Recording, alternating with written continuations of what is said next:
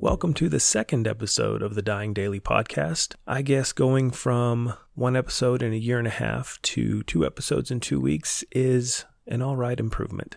My name is James. I am a counselor, a life coach, a meditation teacher. I blog, and recently I've started podcasting.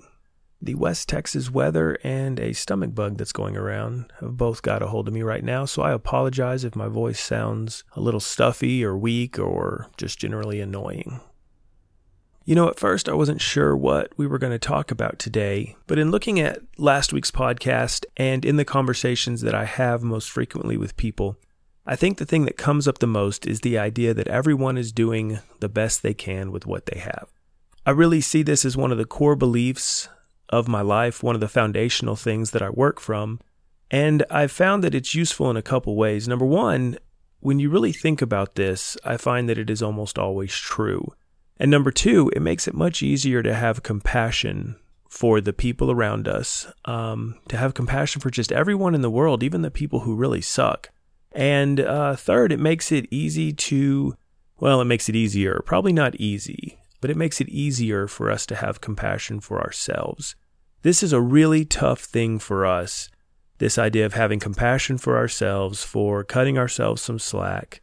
The idea of accepting that we are doing the best we can with what we have, just like everybody else is. So when I say that this idea that everyone is doing the best they can with what they have holds water, that it stands up to examination, what I mean is that everyone is doing what they believe to be rational. Everyone is doing what makes sense to them in the moment. I really believe that just as a species, we aren't really capable of making a decision that seems irrational to ourselves. You know, people challenge me on this and they say things like, what about someone who steals from other people? What about someone who engages in self-destructive behavior? And the thing with all those is that they have to make some sort of sense to the person that is doing them, or else they could not do them. People who engage in self-destructive behavior do it because it has a purpose. It does something for them. You know, think of the common self-destructive behaviors. Drinking, drugs, things like that. Things that harm our bodies, things that harm our social relationships, things that harm our ability to support ourselves in this world. They all have a rational reason behind them. Now, this does not mean that they are healthy or skillful ways of dealing with the things life throws at us, but they do make sense to the person doing them. Look, some decisions are definitely less skillful than others. There's no way around that fact. A lot of the work I do is with people who are dealing with addiction. And the amount of regret that many of them experience, the people who have allowed addiction to come into their lives and just take over everything, the amount of regret is just so overwhelming that there's no way we can say that these are skillful or healthy decisions. However, they were made for a reason. At the time the person made these decisions, they made sense to them. They served a purpose. That does not mean that we cannot say that there are better ways to do things, that there are less damaging ways to do things. But the central point here is the fact that when they made these decisions, they made sense to them. They're not crazy. They're not irrational. They're not stupid. They were doing the best they could with what they had at that time.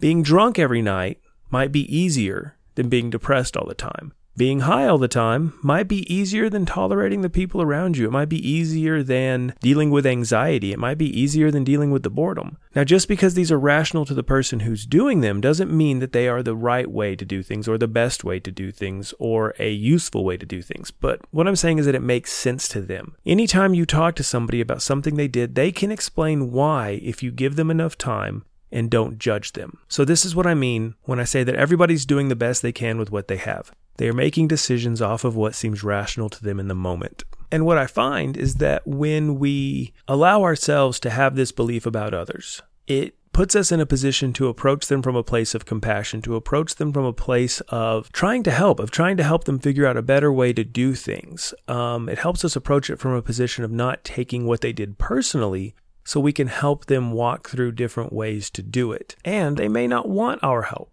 I'm very fortunate to be in a position where when I'm having these conversations with people, it is often because they have come to me for help. That is the stated purpose in our intentional relationship.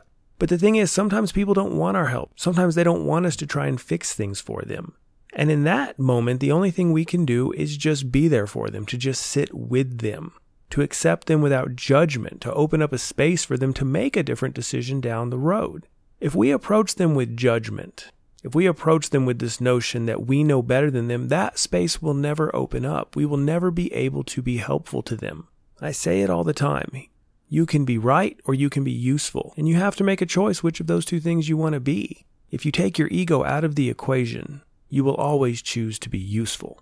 This isn't possible when we are approaching things from the idea that there's a right way and a wrong way, and a lot of people intentionally choose the wrong way, and they can just go to hell for that. When we're angry at somebody, when we're frustrated with them, especially if that's what we lead off with, there's no discussion there. There's no room for working together. There's no room for improvement. So one question we really have to settle with ourselves is, are we looking to make the situation better, or are we looking to make ourselves feel better by yelling at somebody or berating them or mocking them for the stupid thing they did? That's the important choice you really have to make. But if you want to make things better, if you want to improve things, if you want to help people make better decisions, accepting that they're doing the best they can with what they have is kind of a prerequisite for that. Now, while you might be experiencing a little bit of resistance toward accepting the idea that everyone else is doing the best they can with what they have, where I really find resistance is asking people to give themselves this same level of grace, to cut themselves this kind of slack. And the thing I hear most often is, well, how will I improve if I believe I'm doing the best I can with what I have? How will I get better? If I'm not hard on myself, if I don't criticize myself, I'm just going to be lazy and I'm going to lay around and do nothing and I'm going to treat people poorly. And the thing that I continually find is that really until we accept that we're doing the best we can with what we have, until we start working with ourselves instead of against ourselves, we can't do any of those things. We can't improve. We can't get better. It's like we want to start something. So the very first thing we do is we divide our resources in half and make them fight each other. And then we use the remainder of our energy, the remainder of our motivation to try to accomplish the thing we wanted to accomplish. And we wonder why we're exhausted. We wonder why we don't have much left to put toward this task. So really, I want you to stop and ask yourself right now, think of a bad decision you made, and then think about why you made it. There was something in you that initiated that action. There was some motivation that pushed you toward it. And at the time, even if you knew it was destructive, even if you knew it wasn't helpful, there was something in you that did that math and decided, you know what, I'm going to do this anyway. Now, these things can be distorted if we are addicted to something, if we are not feeling well, if we're dealing with depression or anxiety or something like that. Those decisions are distorted, but we are still making what we consider to be rational decisions within that framework. And so let's take it a step further. Let's say that I'm completely wrong. Let's just say I'm a moron. And no one's doing the best they can with what they have. Everybody sucks. Everybody's making childish decisions. There's still room for compassion there. If a person is making those kind of decisions, something is fundamentally wrong there. Something is not working. And so rather than judge or criticize them, I think there's a lot of room to step back and say, wow, how can I help? What could I do to help them make better choices? Now, we have to remember not to own those choices more than them. We have to remember not to take it on ourselves, not to take their decisions personally, not to own it more than they do, because that's a path to ruin. It's misery, and there's some ego involved as we're telling other people what's better for them. But if somebody's making decisions like that, they're really suffering. Something is not working right. And so I would say from that perspective, they're still doing the best they can with what they have. They're just working with, let's call it malfunctioning software. So the question I get from this a lot when I'm working with people is, so what do I get to judge? Where is there right and wrong? And if I'm honest here, I rarely find a lot of use in the terms right and wrong. I tend to look at things as what's healthy and what's unhealthy, what is skillful, what is not skillful. And that gives me something I can actually work with. I'm not a person who says that all actions are equal and everything is okay. And, I'm not that relativistic. I'm not that postmodern, but I find little use in dividing it up into right and wrong, and I find almost no use in judging what a person did. I think we can say to someone, man, how did that turn out? Or was that the best decision you could have made in that moment? And really, when we can do that without judgment, when the person can see that we are trying to work with them instead of against them, I'm amazed at how often the person across from me says, nah, it wasn't. It was a bad idea. And then we have something we can work with. Now, if I indulge my desire to judge, if I indulge my desire to be way up here and everybody down below me, nothing gets done because the person knows that what I'm saying is not about them. It's about me. It's about feeding my ego. And so, of course, they react negatively. But when I can remember that they're doing the best they can with what they have in that moment, it gives us a place to work together. It gives us a foundation that we can build something on. So I would encourage you to ask yourself, are there people in your life that you are judging or that you're being very hard on who really might be doing the best they can with what they have? Are you being too hard on yourself? What areas do you need to cut yourself some slack to maybe free up some energy so that you can start to improve things? How can you actually move forward if you're busy beating yourself to death over the things that you wish you were doing better? So this was the second episode of the Dying Daily podcast. As always, feedback is appreciated. I love conversations with people. I love engaging in ideas with people. You can find me on Facebook at facebook.com/JamesScottHenson.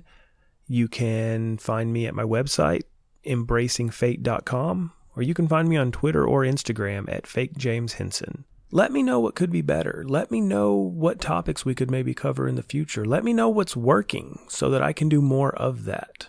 I really am always appreciative of feedback and help on these kinds of projects. Thanks for listening. Have a great week.